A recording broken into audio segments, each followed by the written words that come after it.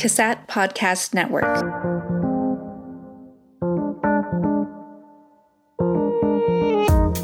Hello and welcome to Season 4 of CASAT Conversations. I am your host, Heather Haslam. This season, we will explore the impact of trauma on those who work in human services. You'll hear from researchers, authors, and people with lived experience. We hope you enjoy today's conversation.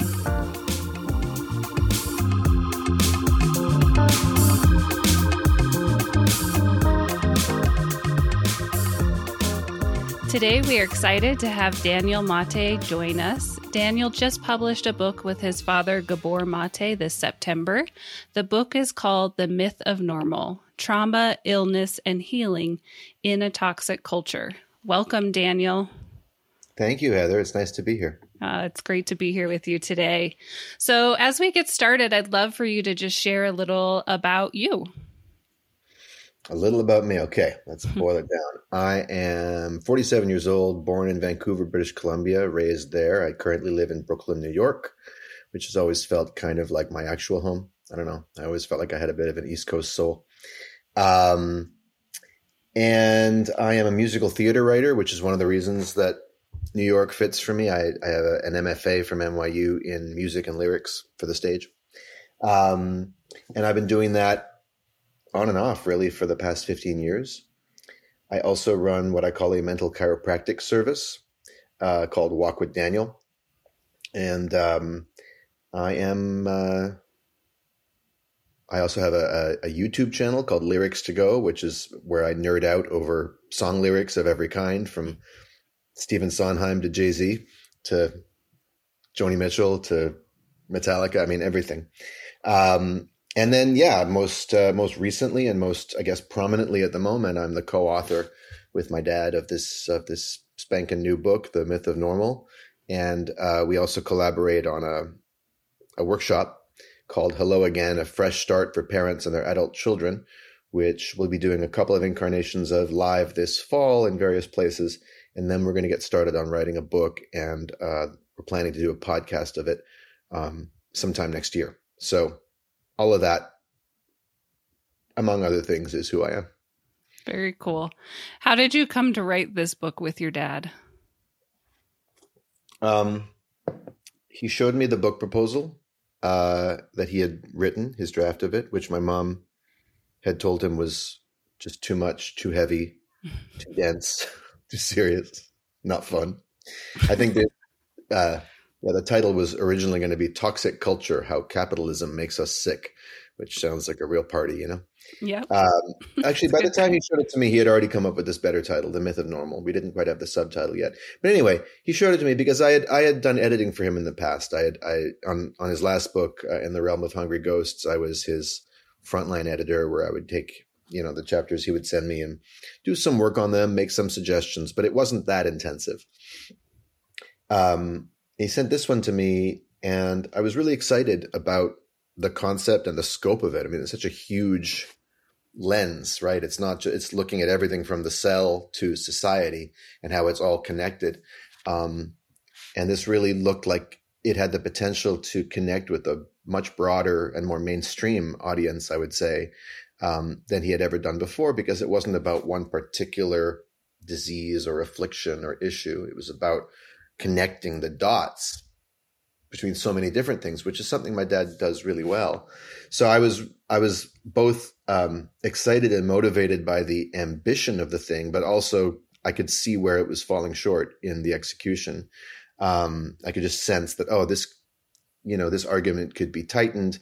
This story could be told differently. We could build the arc of the book differently. I was starting to have structural instincts the same way I do when I'm working on a musical or something, or working on a song. A song has to be really carefully crafted to tell a particular story or to express a certain character. And I was finding that I was reading this, things were percolating. I'm like, I kind of know what to do with this, sort of. And so I just kind of spontaneously said to him, I think I know how to help you with this, but I'm going to need to be credited, because I think the work I would need to do on this would be something more like a co-author. And I was a little nervous, because I was very aware, like, I'm not a doctor.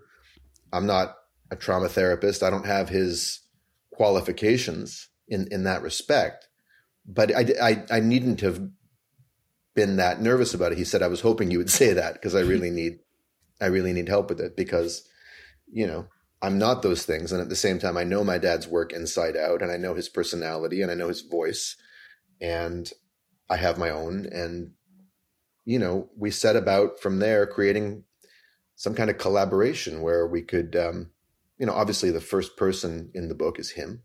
He's the I, me, mine in the book. But ultimately we ended up finding, I think, a writing voice that was the, combination of the best of what we both bring to the table. And it was a really exciting process, but that was how it started. And that was about 4 years ago that we signed the book contract for this book and the second book. Okay.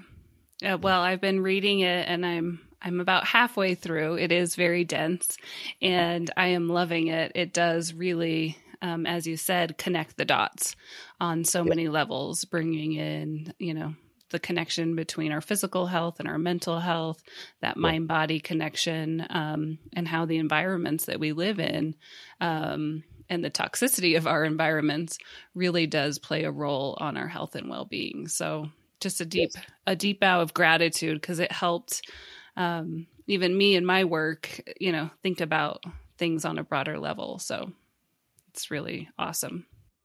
That's great to hear. And I'm excited to hear what you think of the second half, which contains all the good news. Yeah. No, I'm still reading about, where we are. And that can be, that is heavy. It is heavy where we are. The idea hopefully is that the minute you see things for what they are, even if you get a little stab in the heart, like, ugh, at the same time, you're like, oh, okay, I get it. Like that's something clicks and you're no longer fumbling in the dark to connect the dot. Like when you can see the connection between things, you're already on your way to empowering yourself to do something about it. But sometimes it stings. The truth hurts. The truth will set you free, but first it'll piss you off, as the old expression goes. Yeah, I wholeheartedly believe that, awareness is the key to making change. And so this first part is so much about awareness raising. Yeah, that's right. I'd love to hear, so you said you do mental chiropractic, Walk with Daniel. And so please tell our listeners, what is mental chiropractic? Good question. I made it up. Love it. The moniker mental chiropractor was given to me by someone who I was working with in a certain context where, he might have expected that I was a therapist given the context, but he said to me kind of incredulously, he's like, "You're not a therapist at all." I said, "You're right." I said, "You're like your father." I said, "You're really right. That's right. I don't know what I am, but I'm not that." And he said, "Well, you're kind of more of a mental chiropractor." I was like, "Oh, yes, I am." Because what does that bring to mind? Well, it brings to mind a kind of quick intervention. Like a chiropractor is not going to be the most patient practitioner in the world. Like, obviously, they're not going to be hasty. They want to get it right.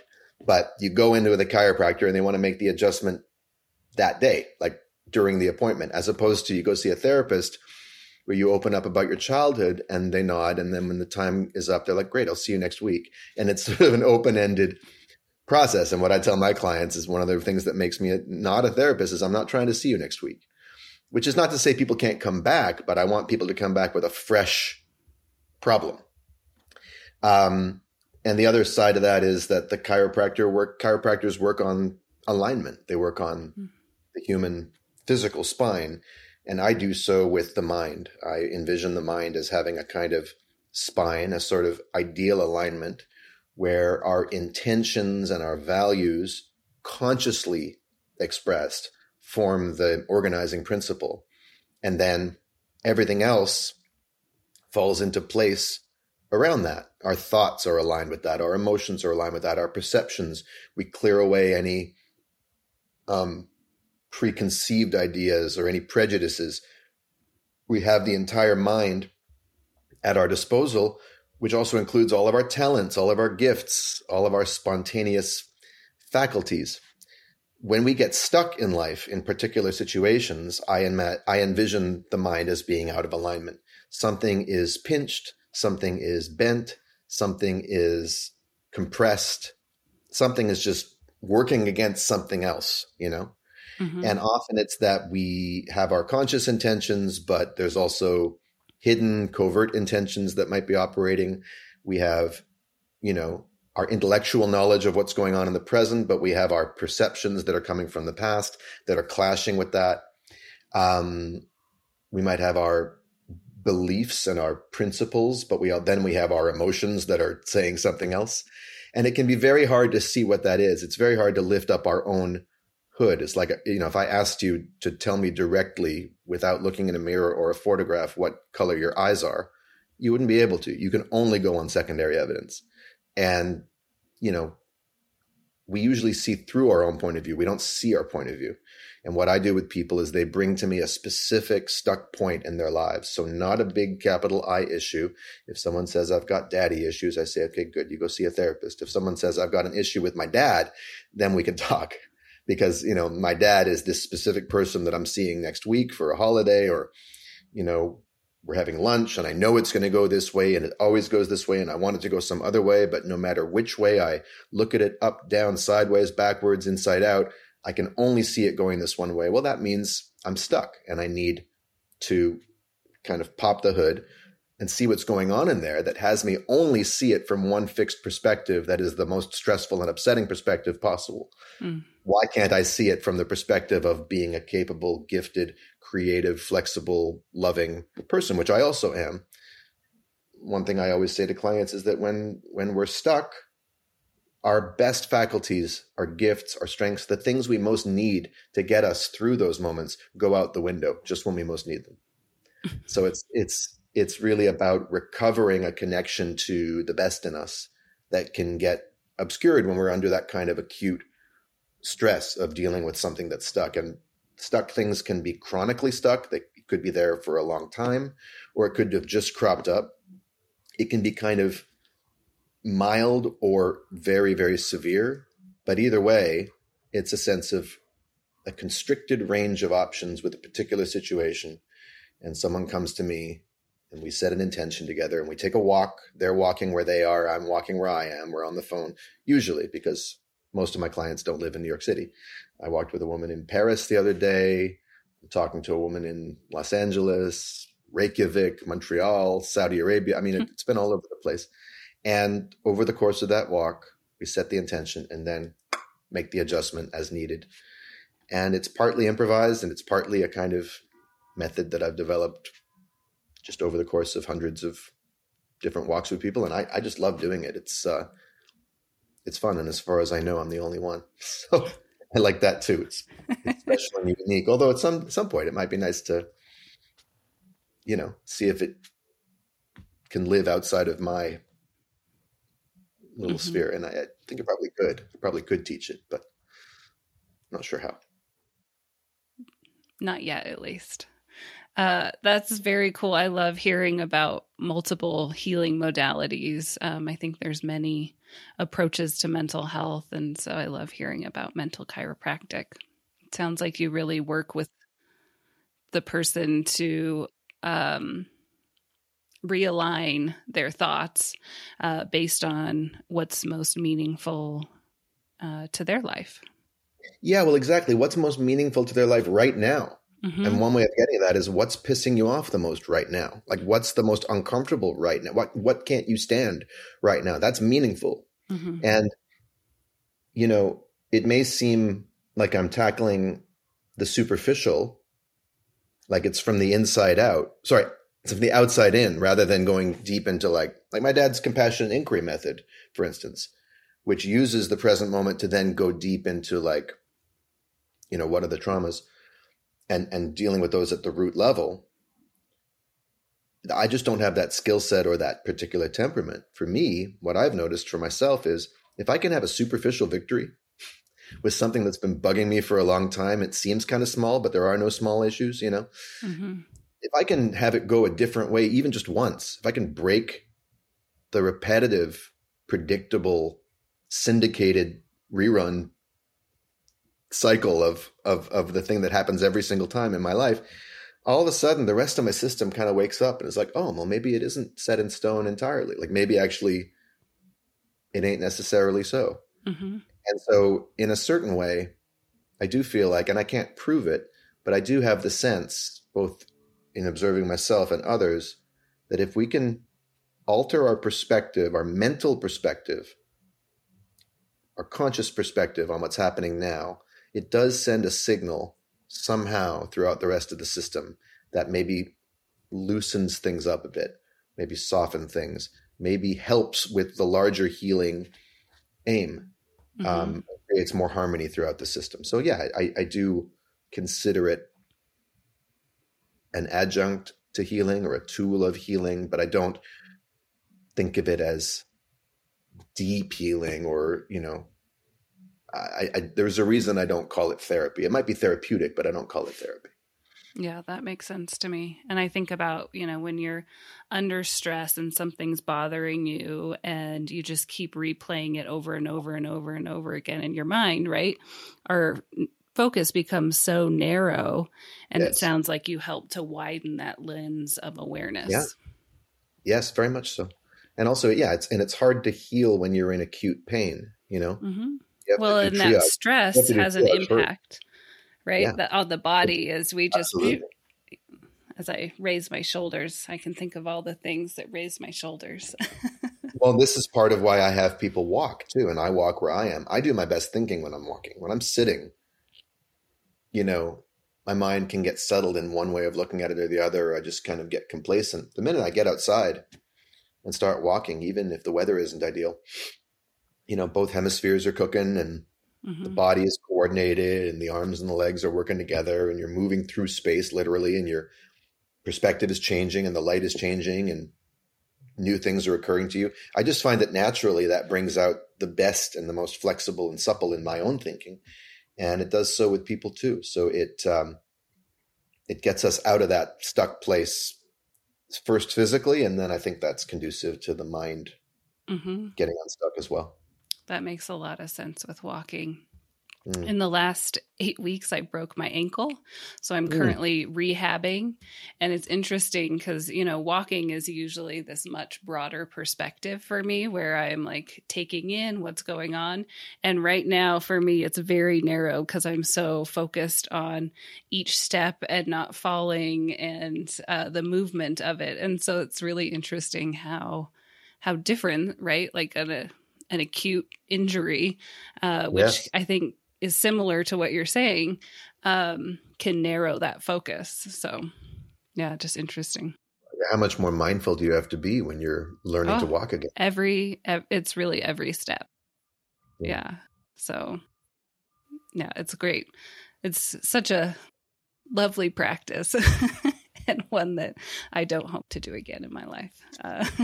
Yeah. I don't wish that on anyone as a mindfulness practice. Yeah. But as a mindfulness practitioner, it's been a super interesting, helpful practice in a lot of ways, lots of learning. Cool. So I'd love to dive in a little bit to the book and talk about it. Trauma is such a major aspect of this book. And so I'd love to hear your definition of trauma. Sure. I mean, I'm just going to be cribbing here from the book. So it's not my definition. It's our definition. It's really my dad's definition. This is this is his area of expertise. And I think he shares this definition with several other prominent trauma experts like Peter Levine and Bessel van der Kolk. Think of it this way. Trauma is an injury, right? It comes from the Greek word for wound.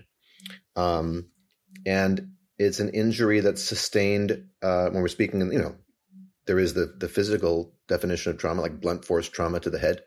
But in the sense of emotional, psychological, spiritual trauma, it's an inner injury that happens as a result of our collision with life experience. Like that's the crash, we crash into different difficult aspects of being alive, most especially when we're very young, because that's when we're the most woundable. Although it can happen anytime in life, but a trauma isn't just a stressful event. To be a trauma, it has to leave you more constricted or diminished than before somehow. Some part of you gets cut off from you. Your emotional repertoire gets more narrow. your ability to have response flexibility, which is the ability to make choices in the moment about how you want to respond, gets diminished so that you're locked into reactive patterns, stimulus response. You get triggered, boom. I mean, in fact, just to talk about being triggered, what is being triggered? What's being triggered is trauma, some kind of trauma response or reaction, right? So trauma is anything that results in that kind of diminishment of self, a narrower, more constrained experience of ourselves, a fracturing of the self.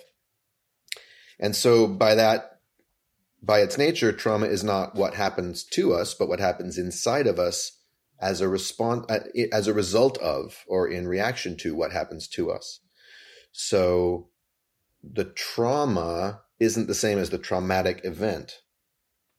So a sexual assault is a traumatic event, often, for many people, and especially very early in life, almost certainly.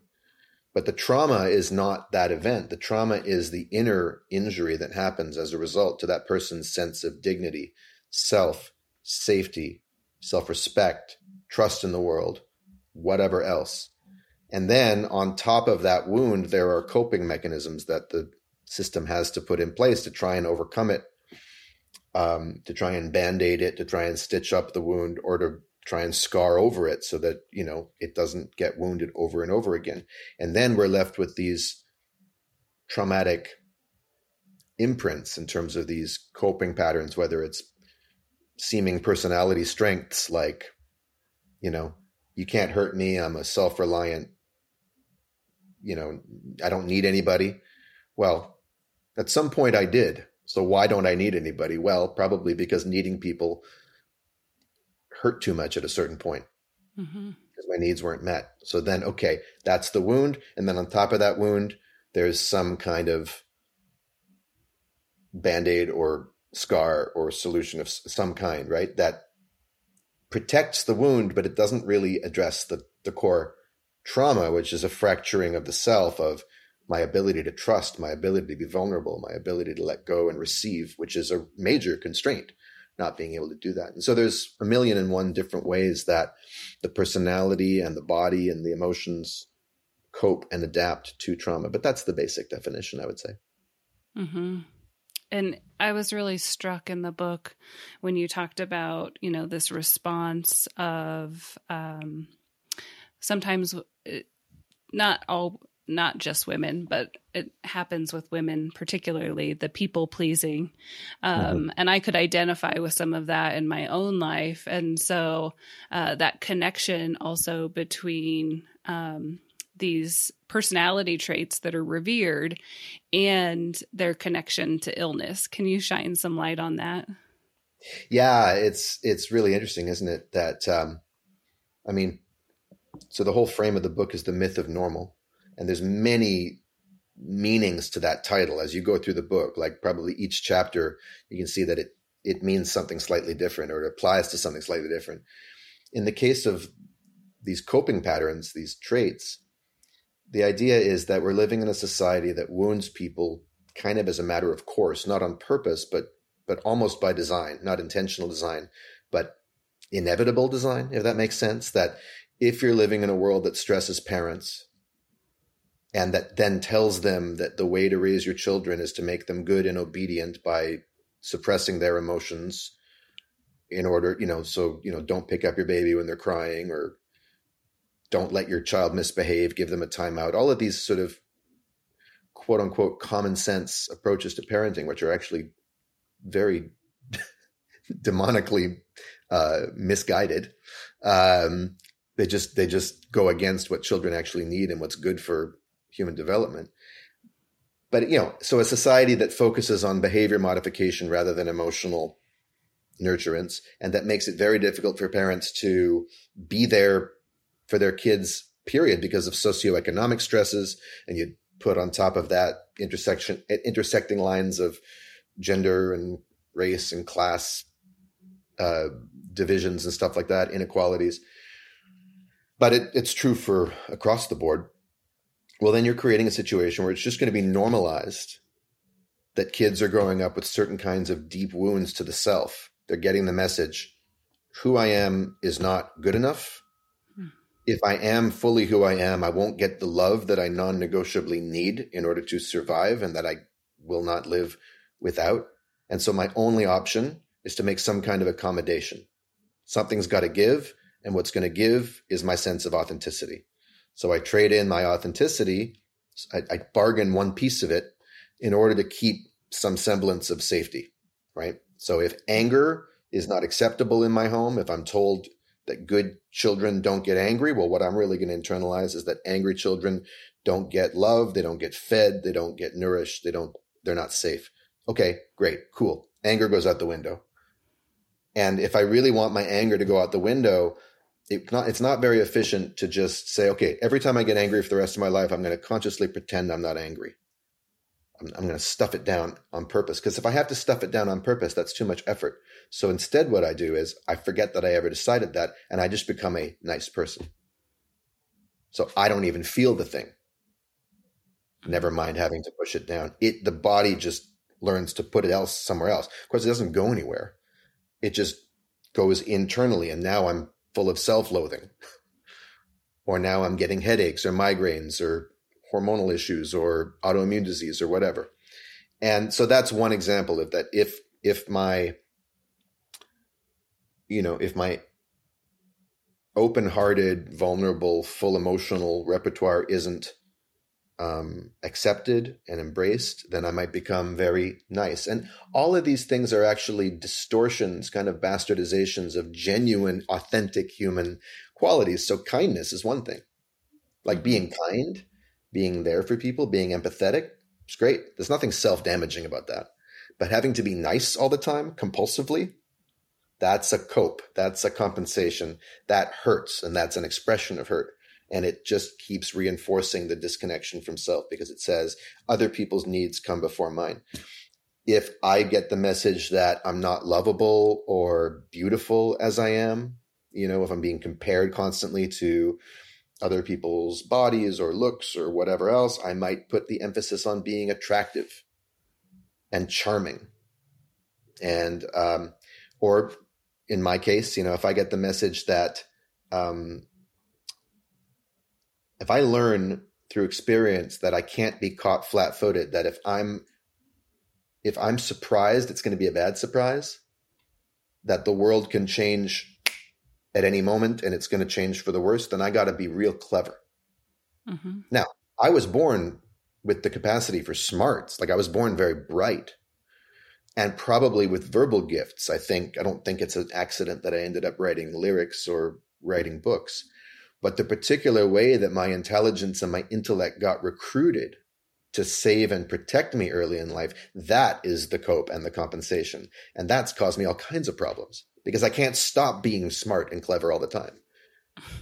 and it shuts me off from, so imagine, now you're in an adult intimate relationship and you're trying to open your heart to somebody, but your mind is just constantly pouncing on the next thing the person says. All kinds of examples, right? In social situations. So, or my dad used to rage a lot when I was a kid. And so I became very reasonable and like, what can I say? Earnestly communicative instead of just allowing myself to just get frustrated, because me getting frustrated was scary because there was someone who could overpower me. And then I end up depressed in adulthood because I've been depressing this part of me. So all of these things, and it's, there's as many varieties of this as there are colors in the Crayola box, but we all come out of childhood in this society, especially, rather than having grown up to learn our own self and express it in the world in a safe way. We've learned which parts of ourselves to emphasize, which parts of ourselves to suppress or repress. And we end up with these things we think are us, but really it's just our personalities. It's like this arsenal of tools and molded coping patterns that are custom made, that were custom made to help us survive an adverse childhood, adverse to various degrees and in various ways. And then they harden into this shape that we think is us, and that's the personality. And the idea is you can't get rid of your personality. We're not saying to anyone, okay, go get your mind wiped like a hard drive or something. Although you can do psychedelics in a way that'll give you a glimpse of that, like the ego goes away, but it'll just reform. That's what it does. It's more about loosening its hold on you. And this is where we move into more what healing is. It's moving in the direction away from being trapped and fixed and held in these predetermined patterns, and having more flexibility and more access to all the parts of ourselves.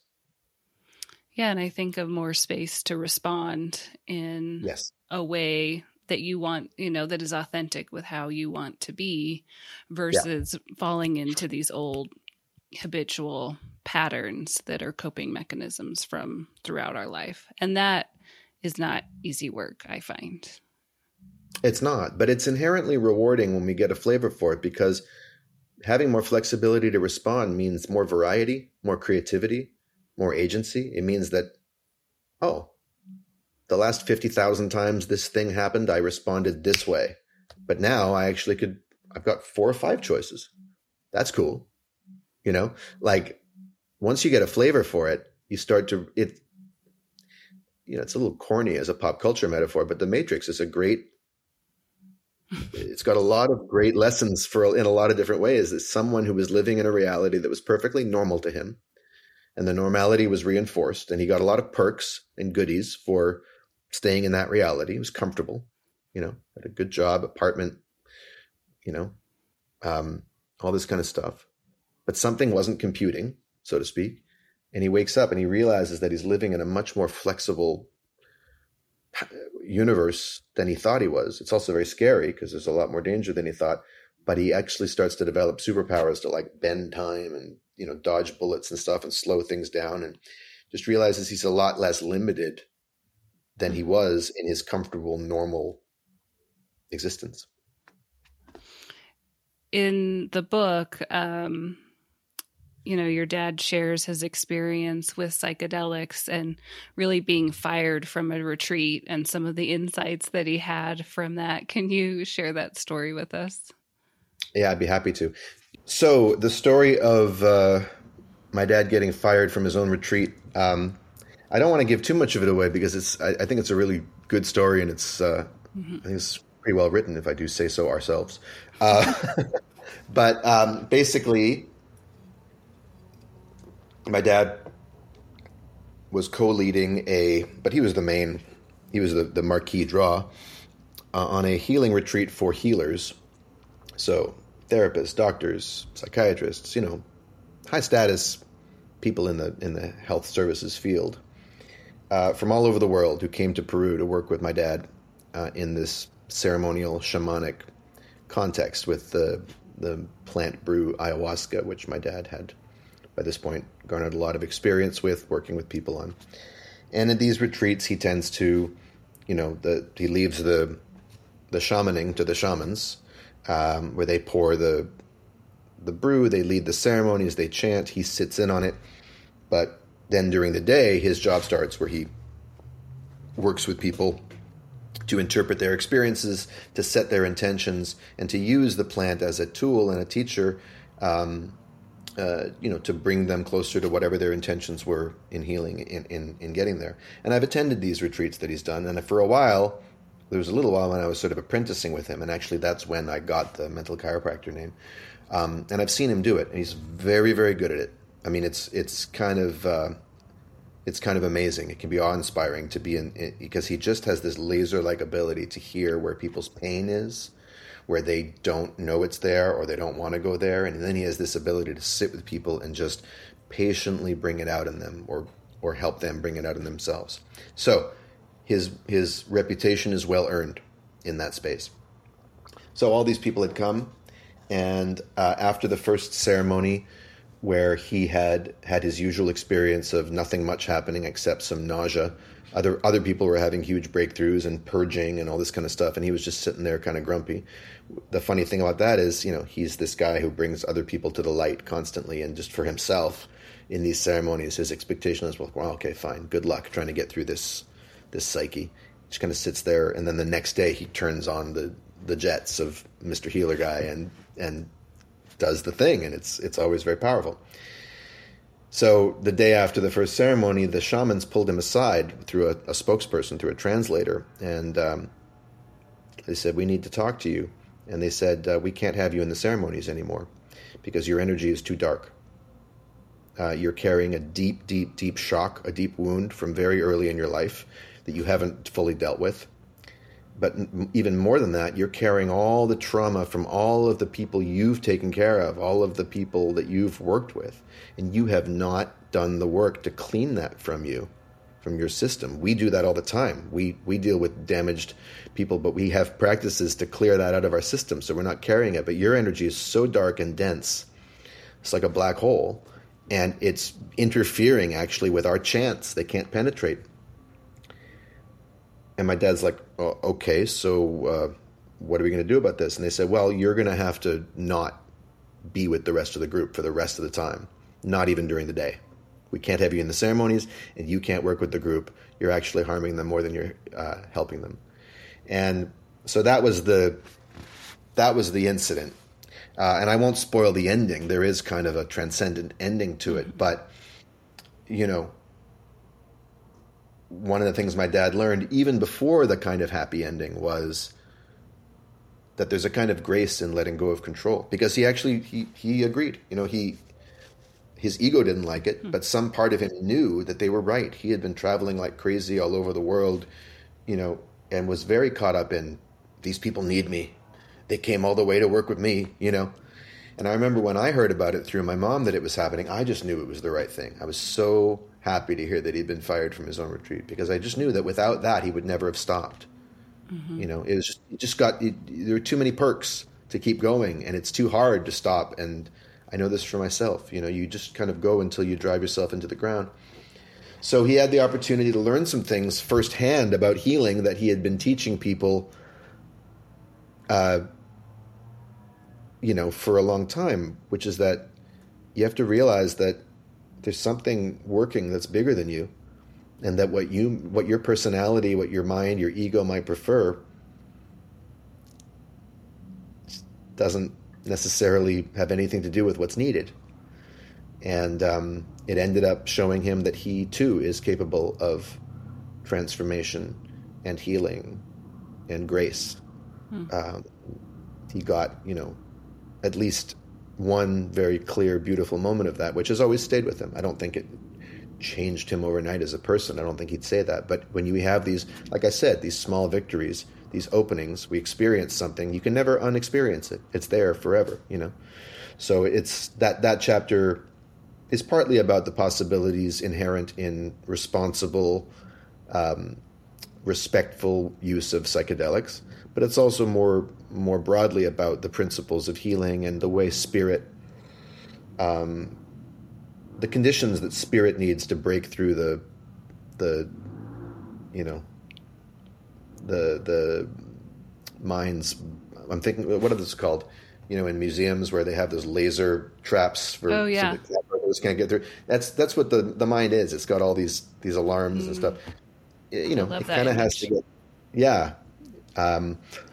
So he learned some hard learned experiential lessons that day that went beyond his intellect. And in my experience for myself, that's the only kind of lesson that really sticks. Mm-hmm. And in my case too, it's had to happen through very humbling catastrophes. Yep. And, you know, I think the other lesson that I got from that was, I think it was really from the message from the shamans saying, you know, this group of healers, this is a really dense energy that's even here on this retreat.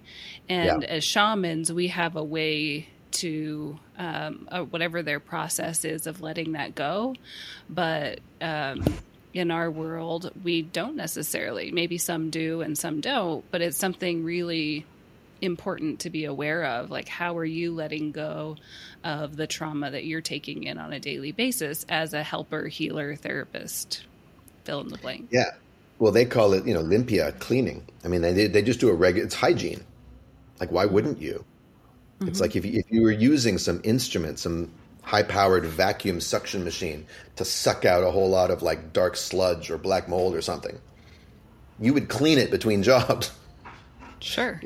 And that's what these guys realize they're doing. They're cleaning out dark energy. And yes, all healers everywhere should be doing it, but this points to another normalized myth or mythical norm in our society, which is that, that healers don't need to do their own work, that healers, doctors are just practitioners of science, and that it's got nothing to do with them, that they can be objective and removed, and they can separate the patient's mind from the patient's body, and they can separate their own body minds from the patient's body minds, and that they themselves are not traumatized. And of course, much medical training re-traumatizes people. There's an example of a traumatizing thing in adulthood. I mean, it deliberately does it because you got to break yourself. It's like the army, right? It breaks you down. You got to turn off your emotions. There's incredible stories in the book about just horror stories from medical school. That really surprised me. Doctors, psychiatrists talking about what they had to go through to become certified professionals in this society. And that says everything about what we consider normal. And then, of course, that hugely influences the care that patients do or don't receive. Doctors don't get trained to ask about trauma at all. Mm-hmm. Patients almost never have a doctor ask them what's going on in your life. If you come, like, what are the stresses in your life? Especially if they present what just seems like a physical symptom. Mm-hmm. So these healers who are practicing a medical system that's much more ancient and actually well-founded in a lot of ways, although not as technologically impressive, they understand something about what it takes to be a healer, what that obliges a person to do, which includes being responsible for what they're carrying, mm-hmm. and cleaning out what needs to be cleaned out and working on oneself so you can be the clearest channel. Well, and I think in some ways, like I think about how, for example, a marriage and family therapist is trained, and oftentimes they do work right in the beginning, but then that ongoing work, because life continues to happen. And in my opinion, like, we think of health and well-being as this like destination, whereas it's something that we are continually working on depending on what's happening in our environment and our life throughout our lifespan until our last breath. But we tend to think of it as like, oh, I'm just going to get there and I'm good. I'm going to get well. Yeah. Well, but so healing comes from the word wholeness. So it's a movement. We in the book we say it's not a point on a map. It's not a destination. It's a direction. It's a direction on a compass. You're moving towards wholeness, and look, the world is constantly moving towards wholeness. Nothing ever gets there fully. It's just a question: Are we engaging in the natural process of harmonizing and coming together, including ourselves, or are we trying to stay rooted in the familiar, mm-hmm. which is a lot less scary, but a lot less rich too? I'm curious, like, where do you think we are as a society in that vein? I can't answer that. I mean, there's plenty of encouraging signs. If you just look at the response to this book would not have been received this way 5 years ago even. Never mind 10 years ago when my dad first started working on it. So there's a hunger. And more people, even within the healthcare system, are realizing there's something missing. And people are looking for more and more. And, COVID, not just the COVID itself, but the responses to it, the policies, the economic devastation of it, has exposed for a lot of people just how much we need each other and how unequally distributed the traumatizing impacts of the way we live are, but also how interconnected we all are and how it doesn't spare anybody. So on the one hand, yes, there's signs that people are waking up. On the other hand, you look at the whole system and who runs it, and the mentalities that still govern it. And I think it would be a mistake to engage in the pipe dream that, one day if enough people buy the myth of normal, capitalism and, neoliberalism and colonialism and all these systems that oppress people, whatever you want to call them. I'm not trying to be ideological here. I'm just, the rigid Western mind-body separation and all this kind of stuff, and all the institutions that basically fundamentally benefit from the way it is, that they're going to wake up one day and be like, oh my goodness, we got it wrong all this time. Well, it's time to overthrow ourselves. Right. The ego doesn't like that. All those egos do not like that. No, and the collective ego doesn't like it too. We are very invested collectively in identifying with the way it is. And this is the sort of the rub of our title, The Myth of Normal. It's actually scary for all of us at a certain point to dig under the surface of what we think is normal, even if we're the most radical person in the world. There are truths we think are self-evident and that we hold dear and that we would really rather not examine.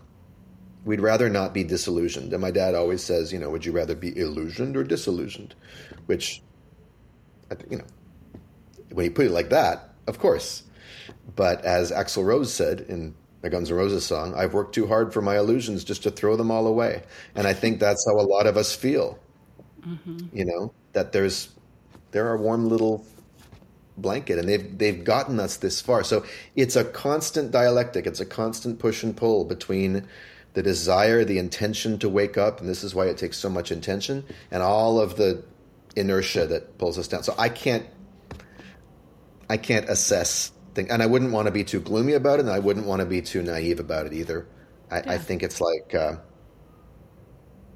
someone, I don't know, the rapper Mos Def has this great thing on his on one of his albums. He says, people ask me, hey, Mos, how's hip-hop doing? He says, you want to know how hip-hop's doing? Ask how you're doing.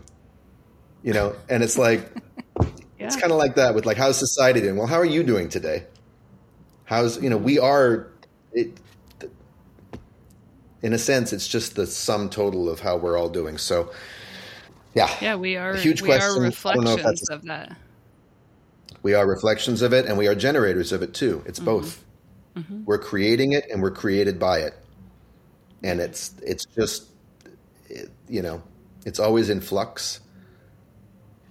And we'll see what happens. Whenever in interviews, when my dad and I are present in the same interview, and someone asks us, "Do you think human beings are going to make it in the end?"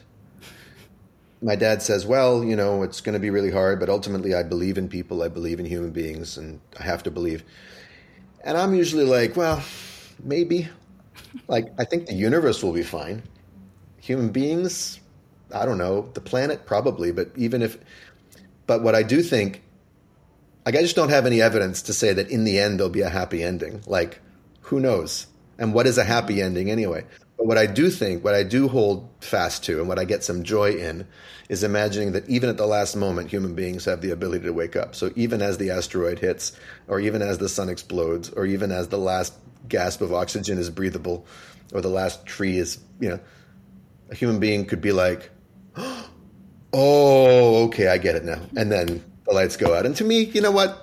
That wouldn't be the worst ending in the world. As long as we're willing to wake up even at the last moment, what else can we do? Mm-hmm. I don't want to pump people out, but I get a kick out of that personally. I enjoy that also. Yeah. Well, it takes the precious pressure off. It's like, who knows what we can save or salvage at this point? But what do we want to create? Mm-hmm.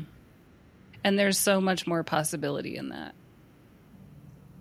I think so. And there's multiple roads versus just like, this road is, yep, we're going to make it. That road, nope, we're not going to make it, right? But that's not how the world works, as we know, too. Yeah, exactly. And there's also something kind of trauma constricted about, like, we have to save it. Like, now we're locked into, like, saving our past or something like, as opposed to you just get that it is how it is. Mm-hmm. Here we are, and you look around, and some things are just not acceptable, or they're not tolerable. I'm not talking about complacency here. There are things that any species that respects itself and gets who it really is would want to overhaul yesterday, including all kinds of oppression and injustice, and we should absolutely dedicate ourselves to that. But we should dedicate ourselves to that in the sense of, okay, let's create more love in the world. Let's create more connection. Let's create more of what we need, rather than necessarily raging against machines that don't have ears. Mm-hmm. I love the band Rage Against the Machine, but if you think of that image, what does Rage Against a Machine really get you? Yeah. It's like banging your head against a wall. Yeah. So as we wrap up, I'd love to hear, what was your biggest takeaway from co-authoring this book?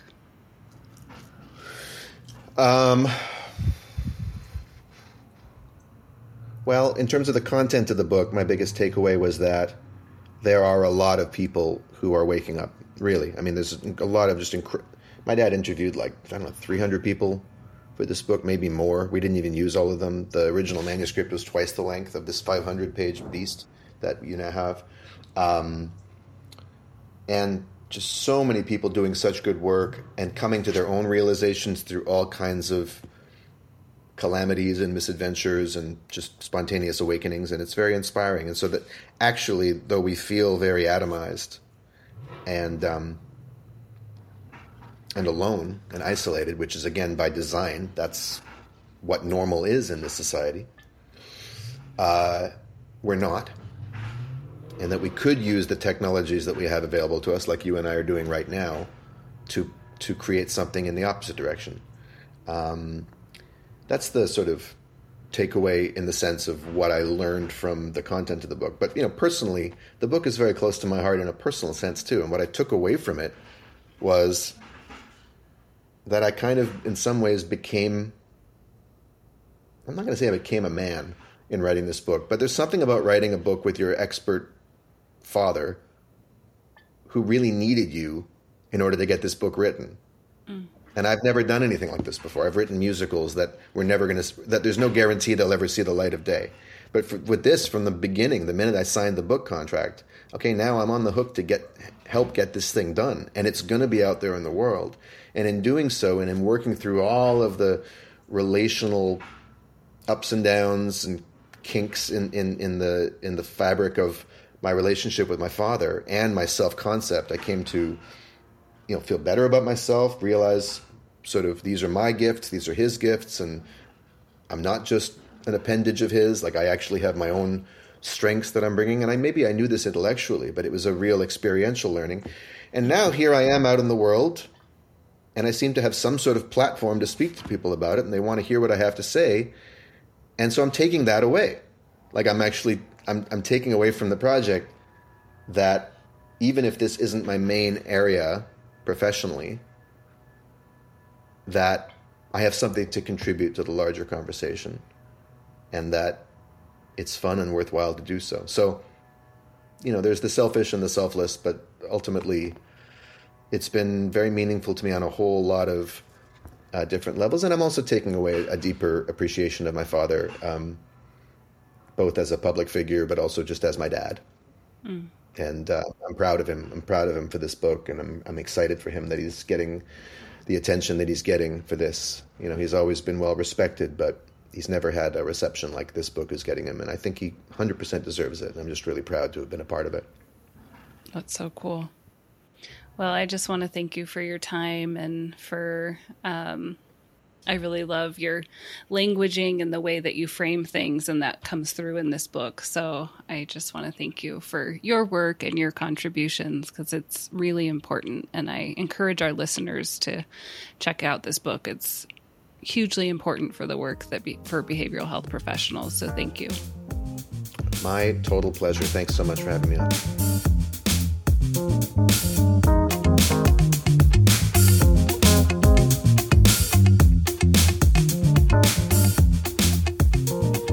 Thank you for listening to CASAT Conversations, your resource for exploring behavioral health topics. We hope you found today's conversation timely and meaningful.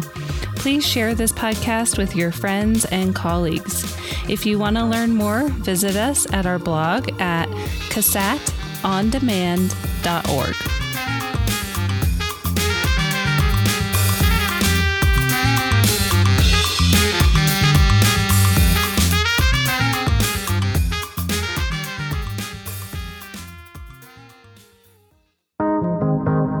CASAT Podcast Network.